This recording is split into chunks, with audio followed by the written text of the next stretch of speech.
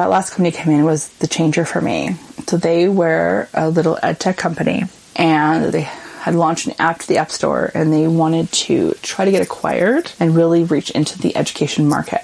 And being a teacher, they loved what I had to offer and what I knew about education and curriculum, and I could talk to both teachers and parents. My contract increased something like, I think, $1,500 a month, and then eventually it was in the $2,500 a month type of range. And when my husband and I decided to move our kids back to Toronto and our family back to Toronto the following summer, I ended up increasing my hours with that ed tech company. I did like about 20 hours a week. So at this point, I was doing social media writing and newsletter writing for, a handful of education companies, a handful of green beauty companies. But things were starting to shift more towards the education side of things. You're listening to the Launch Playbook Podcast, the weekly podcast for service-based business owners to discover the starts, stops, and tools of transformation that go into launching their online offers. I'm your host, Sarah Vartanian, and if you want to launch your ideas into the world faster, with more success and less burnout, well, friend, consider this show your secret playbook to get you there.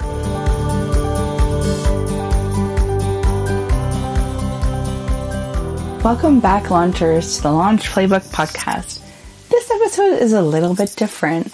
I'm not going into launch lessons here or having an interview. In fact, what I am doing in this episode is giving you a bit of background into how I got to where I was today.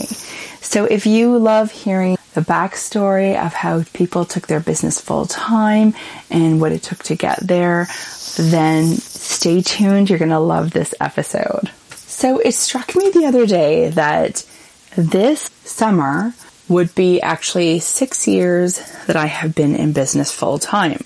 So that would be 6 years since I left my teaching job, where I had been doing sort of like a side hustling in my business, and was able to take my business full time and choose to officially retire from teaching a couple of years ago. So I thought that I would walk you through where I started, the stops and businesses I had along the way until I got to where I am today as a launch copywriter. So officially my first foray into business would be in around January 2012. But I think my story actually starts a couple years before that. See, when I first became a mom in 2009, I started becoming really interested in green living. I looked at the products we were using. I really kind of looking into the mattresses that my son was using, like looking at organic clothing, changing the foods that we were eating, making different buying decisions essentially. And part of that stemmed from being a new mom. Part of that was because I myself have extremely sensitive skin, and I had been realizing over the past couple of years before that I could no longer use products I used to be able to use. This mousse I had been using for years in my hair, because I used to have curly hair, would actually make me break out in a rash within an hour. Whereas before, I would happily dance the night away in a club all sweaty and have no rashes, no issues. But things had changed for me physically. And also because my mom had just finished her breast cancer treatment, but was coming up to 5 years breast cancer free. And I was realizing that, there's a lot of things in the environment and in the things that she may have been using in her products that there was connections to cancer. So all those things had me feeling worried and sensitive and open to learning more, let's say, about changing my products and stepping into this green living world. So that was a change I was making over time. So by the time I had my second son in November 2011, I had decided I was going to cloth diaper him instead of using conventional diapers. And so I found it to be a really big learning curve. There was only one store in Toronto, and we're a really large city, where I could go and find cloth diapers at the time. And it was well across the city from me. We made a trek down and picked some up. Other than that, it was shopping online. And there was just a lot of information in the Facebook groups around what was the best choice, what were the best products to use, what kind of cloth diapers to use. The prices were widely varying. And also, not only was I realizing that there was a layer of deciding which cloth diapers to use, but not all cloth diapers were organic. So I was back into that sort of question around what am I putting on my baby's bottom, on my skin, and how did I feel about it? And so, yeah, it was just a very confusing time, which is why in January 2012, so a few months after I had my second son, I decided that I wanted to open my own cloth diaper online business, and it was going to be heavily focused on the education aspect, but also making really curated choices. So I wasn't going to carry a lot. I was going to do my research and carry fewer products and make it a really clear pathway to help people to decide if this was right for them, this product, by focusing on things like, what kind of washing machine do you have? Do you care about organic products or not? So my goal in my online cloth diaper store was to help people figure out a really clear pathway to decide if the cloth diaper they were thinking of purchasing was right for them. So I wanted them to look at a few of the key factors, which I had figured out through my research, my experience, really made a difference and helped you know whether this was the right product for you. So I want them to know, what kind of washing machine did you have? Because that really mattered. How are you going to clean them really matters. Do you care about organic or not? Do you have a caregiver or someone who's sort of not on board with doing cloth diapers with you? So then you might want to have an all-in-one, which is essentially worked almost like a conventional diaper in terms of it's all in one piece. You don't have to do any inserts or anything. You put on the baby and you button it up. Do you want that type of thing? What is your budget? How much do you have available to cloth diaper? Also, do you want a cloth diaper full time? So there were a bunch of questions like that would help allow people to pick and choose whether certain products were right for them. And so that's what my focus was. I mainly had organic diapers. I had a few that were not, but it was more of a curated shop. So this is where I started out in my business journey, was creating this online e-commerce shop. I hired someone to do the logo and the website for me. And I did all the other research and things myself, all the copywriting, photo taking, Instagramming, writing emails, to all those type of things. Early on into this business, I discovered a couple of things. One, I really liked the education piece of it, which shouldn't really be a surprise because I should tell you, if you did not know this about me, I was an elementary school teacher for 10 years. And at the time of opening up the shop in 2011, I was just on maternity leave from teaching. So I had full plans of going back, and this would just be a side hustle, something that would be on the side. I had hoped maybe one day it would take me to go full time, but I didn't really know. So by the time I went back to work, in the late, fall 2012, this cloth diaper business was a side hustle for me. And at the time I discovered I liked educating people around choosing cloth diapers. I had been invited to give some workshops around the city, into some mom and baby groups. I was blogging about cloth diapering. I had been invited to do some guest posts for some, what I considered at the time, some pretty big spaces in the mom and baby space, including being part of a magazine. I got to write an article in a magazine, and speaking at some pretty large events in Toronto. And I loved all of that part about it. And what I didn't love, which I pretty quickly realized, was I did not love the packing of the products. I did not love the shipping, all of those things that really make an e-commerce product store a store. And I guess I could have hired out, but that was something I hadn't really thought about, and I didn't at the time feel like I was making the money to, nor did I have money to really invest in it. Looking back now, I think that would have made a big difference for me. But I carried on with the cloth diaper shop for about a year and a half, maybe 2 years. And I was making a little bit of profit, not a lot, because there's definitely an output because I had to buy the diapers and do shipping and things like that. And when I thought about what it would take to really grow the business, I realized I wasn't very interested. But I had a lot of guilt around it because I had invested this time and this money and even time away from my little kids and my partner to grow in it. But I remember I was on this business retreat, and one of the coaches reminded me that all the lessons that I had learned from taking a chance on that business were well worth the time and investment I had put into it.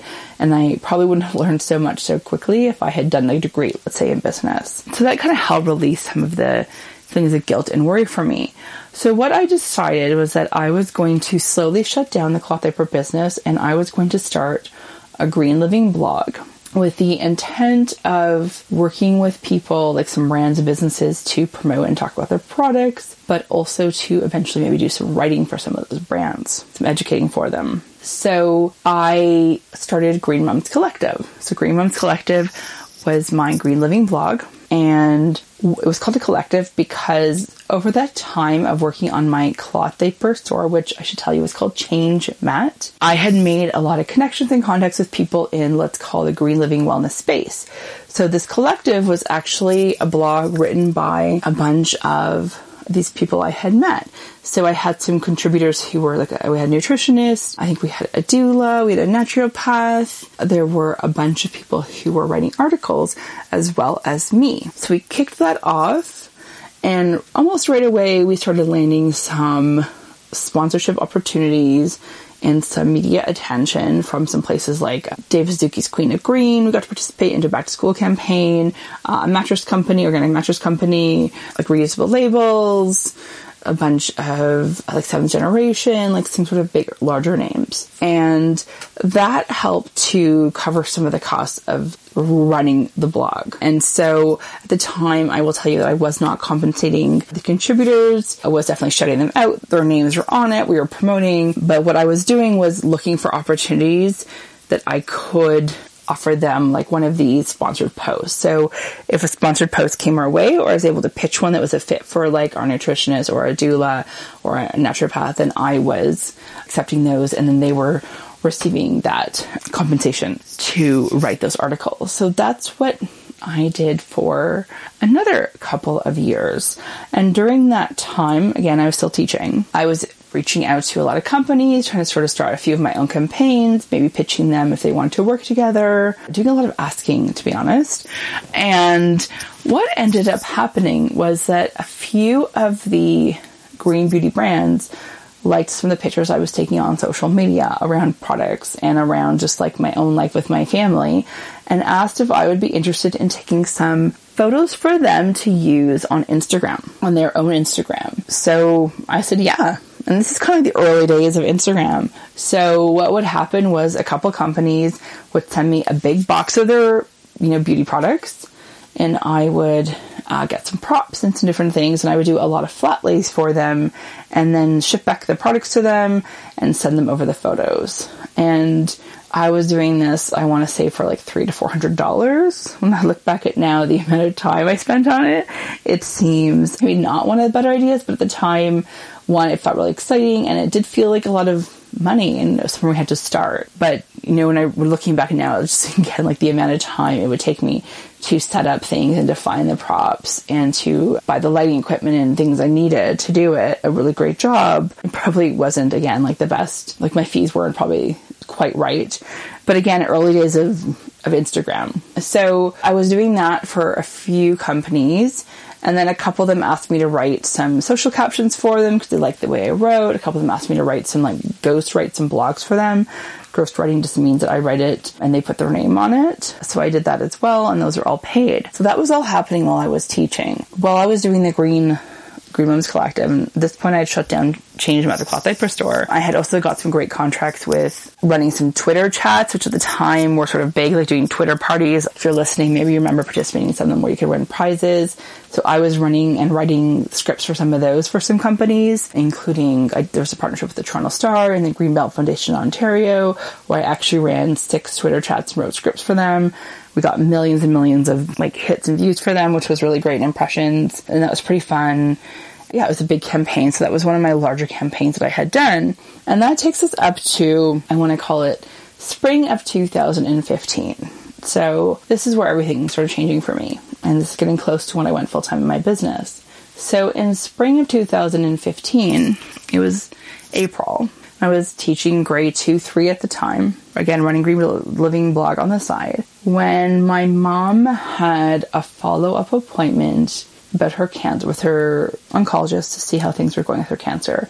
At this point, her cancer had come back 3 times, and the 3rd time it had come back, it had actually eaten into her hip bone, and she'd had to have her hip replaced, so it had moved to her bones. So she was in quite a bit of pain, but we were hoping that they had caught it all when they replaced her hip. So I believe it was April 15th. Yes, and actually as I'm thinking this, it was April 15th. I was at school, I knew she had an appointment, and I was really on edge. And so I called her at my lunch hour, because I knew that her and my dad left the appointment. And I said, what did they say? And she didn't want to tell me. She's like, I'll talk to you later when you get home from school. Just call me when you're done work. And I was like, I can't get through the afternoon. I need you to tell me. So she told me that they had given her 6 months to live. So that was April 15th, and 6 months would be my birthday, which is October 15th. And that would have been, I guess it would have been my 37th birthday. So she's given 6 months to live. So we got off the phone. I spoke to a couple of my friends. They gave me hugs. There was lots of tears. And one of them said to me, you need to take a leave. And I think I was still really shocked at the time, because I was like, well, there's only a few more months left till I'm out for summer holiday, and then I'll go be with my mom. My mom and dad were no longer living in Toronto. They have this cute little housekeeping resort. They rent cabins up about 3 hours north of the city when they retired. So my friend at school was like, no, I think you need to go sooner, because you just never know how things are going to be. So I wasn't sure. Like, I went home that night, I talked to my husband, I called my mom, again, we cried, and we were thinking about it. And I should say at the time that my husband and I we'd already sold our house in Toronto, and we had been looking for a new house that was closer to the school where I worked. The goal is to be walking distance to the school where I worked, so that our boys could also attend with me, and that they could walk with me to school. We wouldn't need childcare. But we hadn't really found anything yet. And so when I spoke to my husband, he said, what about moving up there for the year? Like, where my parents are living, so you can be close to your mom. So we decided, like, almost right away, that's what we were going to do. So I decided I was going to take a leave from school. For the next 2 weeks at school, though, I was really dragging my feet from it. I think I just knew that everything was going to change.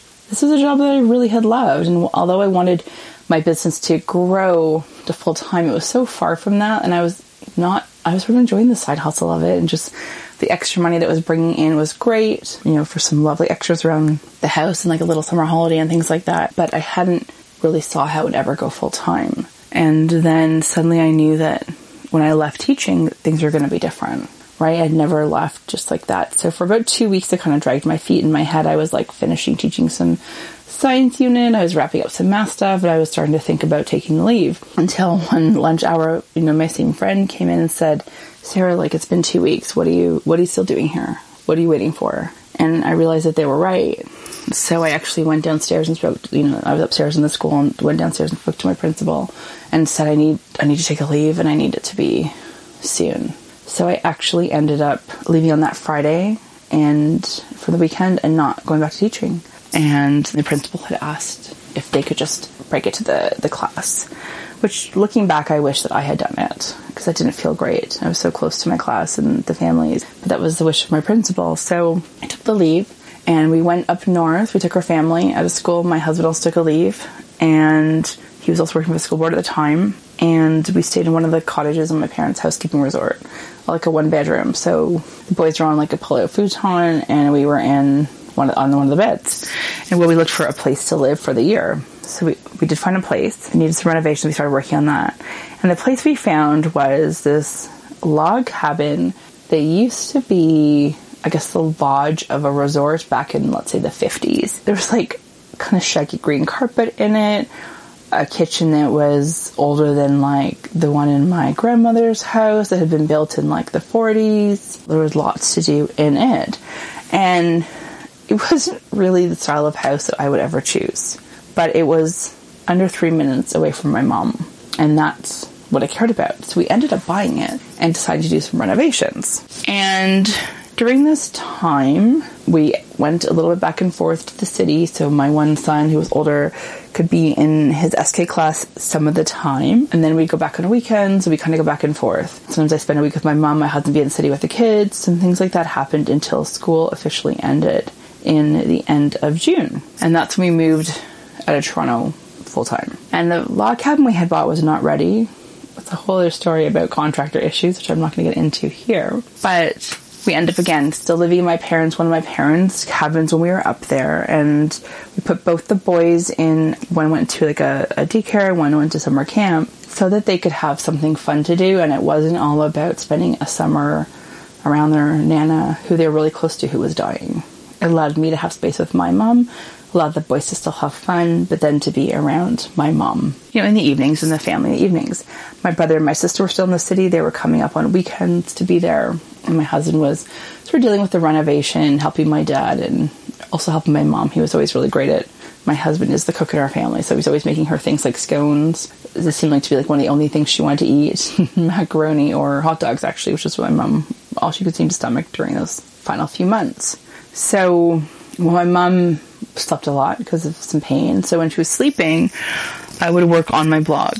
And I decided that I would do a campaign in the fall, which was all around one back to school, like a safer back to school, and then one around, like during October, which is generally breast cancer month, I would do a green beauty campaign, really trying to raise awareness around changing the products they're using. So I spent the summer, Mom was sleeping, sending out pitches to companies. And that was where I was focusing on. I also had a few pitches come to me. And a couple of these things are what started really changing things for my business. So again, I didn't spend a lot of time that summer working. Just when my mom was sleeping, I'd send these pitches out. So sort of just making some moves, really focusing on what I could do. And so during that time, I connected, like I said, with a couple businesses who were interested in me working with them. So they all had said yes to different campaigns or the other. One of them asked if I would be willing to do their social media for them come the fall, which I said yes. Another one of them asked if I would do their social media for them and some newsletters for them once a month, starting in September. I said yes.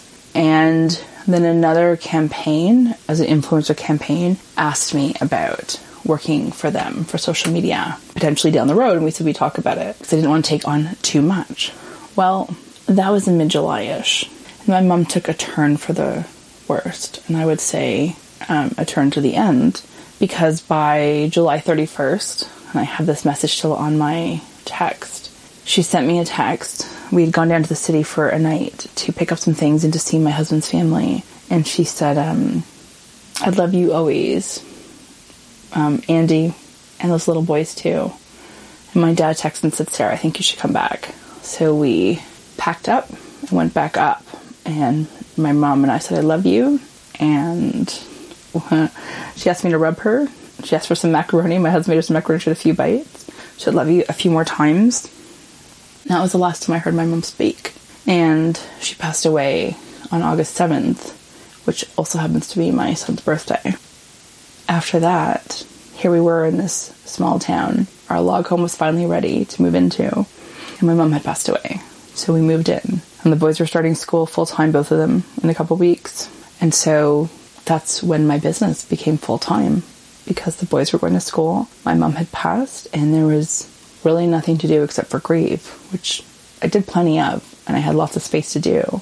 But I also had time to focus on my business for the first time ever. So I started working with those couple companies who had wanted to work in the fall. And the one company who had asked if I would talk with them on social media, we had a phone call. So at this point, I had a contract for 2 $500 contracts and an $800 contract. And then this other company came in, also another $500 contract a month. But that last company came in was the changer for me. So they were a little ed tech company, and they had launched an app to the App Store, and they wanted to try to get acquired and really reach into the education market. And being a teacher, they loved what I had to offer and what I knew about education and curriculum, and I could talk to both teachers and parents. So I ended up working with them, came to the city to meet them a couple times, and over time with them, my contract increased something like, I think, $1,500 a month, and then eventually it was in the $2,500 a month type of range. And when my husband and I decided to move our kids back to Toronto and our family back to Toronto the following summer, I ended up increasing my hours with that ed tech company, so that they were still freelance, but it was like, we'll say equivalent to like about 20 hours a week. And then my other contracts had kind of been growing, and sort of word of mouth had happened. So at this point, I was doing social media writing and newsletter writing for, a handful of education companies, a handful of green beauty companies. But things were starting to shift more towards the education side of things. Well, that ed tech company that I was working with ended up getting acquired by Scholastic Inc., which is a pretty big deal. And I came on board as their digital marketing manager, which meant that I was writing all of their sales emails, I was writing web copy, I was writing social media captions and sharing them, I was ghostwriting articles on behalf of some of our authors, writing and sales, basically writing webinars and presentations to give to the sales team, delivering those presentations, doing some traveling around the US. It was pretty cool. And as well, I had some other clients. This was in, let's just say fast forwarding to around 2018, I actually still didn't have a website for what I was doing until I worked with a coach. And I give a shout out here to Leanne Kim, and she was my business coach at the time, and she's like, Sarah, you got to get a website up there. When you talk about raising your prices, you're getting everyone's like, almost everyone you talk to says yes to what you're doing, and let's start, developing attraction to bring people into you. So that's what I did. We put up a website, and that's where I put up my lead magnet, which you've heard me talk about, the unscalable lead magnet method. I won't get into that one, but if you're interested in that, it's pretty cool. And it directly led to me making around 75,000 plus in business. So that's an episode I definitely think you should go back and listen to. So at the time, I was working for Scholastic. I had finally launched my website. I started working with more and more business owners. I had joined some entrepreneurial groups in Toronto to connect with business owners. And this is where my unscalable lead magnet method started bringing me other clients in. So these other clients, I was doing their social media strategy, their social media copywriting, running their newsletters for them. And a bunch of them at this time were working one-to-one with their clients, but decided to package up what they did with their clients one-to-one and to launch some group offers. So this was really my foray into launching for service-based businesses. I had done some of that launching for that ed tech company. Well, quite a bit of launching because we actually launched their whole department and many products, but this was really into the service provider side of things. So with those clients, I was running their sales pages, their open cart sales sequences, their webinar show up sequences, I'd say advising, giving feedback on the webinar, all the social media promotion. And I loved it. I loved the feeling of putting together this beautiful funnel, this beautiful way of bringing people into their offer. I loved the idea that we were going to help so many of them at once. I had seen the testimonials from these clients. I knew that what they were doing was like life-changing and so supportive and helpful. I knew that their heart was so into what they were doing. And also I loved for my clients that we were creating an opportunity for them to actually have more time back with their family. Because like me, a lot of them had reasons why they needed to spend less one-to-one time and needed more time with the family, be it they had some maybe some parent stuff going on, some things with their kids or some things with their own health. And I thought it was so amazing and I loved what I was doing. So quite quickly, the new clients I started taking on, I would look and seek for people who were actively thinking about launching a course or program. So this takes us to around 2018. I hadn't gone back to teaching. We come back to Toronto. I had kept taking leave and they were generously granting them to me so I didn't have to make a full decision. At that time, I decided with Scholastic that I asked if I could instead work with them on a freelance basis and not as this part-time basis anymore because my business is growing and they were wanting a little more travel from me than I wanted to give them. So we entered into a great retainer contract for a while around me still doing the work I was doing, but just on a freelance basis as opposed to a part-time employee basis. That continued for about another year until at that point I decided to just move forward with my own clients because still having that long-term retainer contract, after like 3 days a week of work was really stopping me from being able to grow. At that point, all of my clients were retainers. So it was beautiful to have that retainer process for, helping people execute multiple copy goals and launch goals, projects over the year. However, it was also, I found sometimes veering onto the line, and you may have experienced if you've been a conduit, if you've worked with people on a retainer basis, where you almost feel like you're not an employee, but you've been with them for so long that it can kind of feel like that, and things started really moving out of the scope. I want to say there was some scope creep happening, some things like that were happening, and I wanted to change the way I worked. I no longer wanted to do any social media posting for them or captions unless it had to do directly with their own launch copy. And so at that point in September 2019, I decided to let go of a bunch of my retainer clients, which was a pretty scary move to make. So September 19, and I'd also decided to officially quit teaching at the same time. And I said that this would be the fall where I really just announced myself as a launch copywriter and really fully step into the role and the work that I wanted to do. So that's what I did. I did this shortly after an event that Tarzan K and Sage Bolaris had held. And I want to give a big shout out here to Shanti Zach, because I remember speaking to her, and I was like, because I really loved the quiz work she did, and I had written some quizzes for a couple clients. And she said to me, "What do you do?" And I said, "Well, I want to call myself a copywriter, but right now this is what I am. I guess I'm a writer or a content writer." And she's like, "If you're a copywriter," I told her I did, "claim that title." And I did. I started calling myself a copywriter right after that. So I just want to give her that shout out, because hearing that from someone I so admired helped me feel confident to really step in and claim that role for myself. So I will say that fall was a little tough in terms of my finances, having let go of the retainer clients. Moving into December, I just had a couple things kind of come up in terms of like some short little projects for writing some sequences, but nothing major. And so what I did was I sent out an email, a BOGO email actually, which was like a buy one, get one half, to my list, offering them some copy half days with me in January, February, or March at this special rate, because I needed to fill up my calendar because, again, things had changed.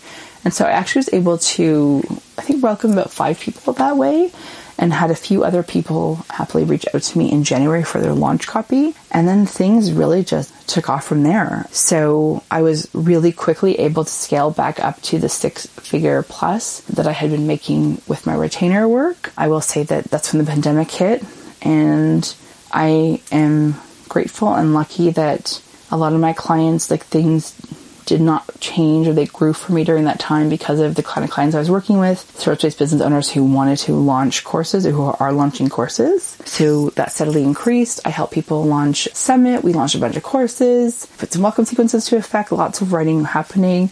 And in 2020, I was able to look back at my business and realize I'd hit almost, coming up to multiple 6 figures on a fairly tight expense budget, like not with Facebook ads and things like that. And then here we are in 2021, and I am still doing what I'm doing, launch copywriting. This will be, I guess, going into my 2nd full year of doing it full time. But again, as you know, listen to the story, I've been full-time in my business since 2015 when my mom passed, and we had taken that time to live at that log cabin. Again, not making it a lot, but I never went back to teaching from there. And I will say that although I wish, of course, that my mom was still here and that time had never happened, I do feel like it's a gift from that experience, that I had the gift of time to grieve the log cabin, time to spend time with my kids, to be outside by a lake in nature where things feel really healing for me, spend time with my partner, and also the opportunity to take my business full time and to really expand and grow into this writing that I wanted to do for other people in this launching field I wanted to do, and realize I could make money from writing that I'm not sure would have happened for me if I had stayed in the city. So I always think it's like a gift from my mom that what happened, I was able to expand into my business. And so that is the story of how I got to where I am today. I'm sure there's other little stories along the way that I'll fill you in other times, but thanks for sticking with me and hearing this really intimate look of the past 10 plus years of my life, almost 6 years of full-time in business. If you have any questions about it and you're on your way to, feel free to send me a DM through Instagram. I love chatting with listeners. And until next time, happy launching. Thanks for tuning into the Launch Playbook podcast. If you want to get weekly launch secrets in your ears, I hope you'll hit subscribe on iTunes so you'll never miss an episode. Because who knows? It could reveal just the thing you've been looking for to make your next launch a success. And be sure to leave a 5-star review on iTunes telling me how this episode inspired your launch plans. Until next time, keep putting your big ideas out into the world. I'm rooting for you.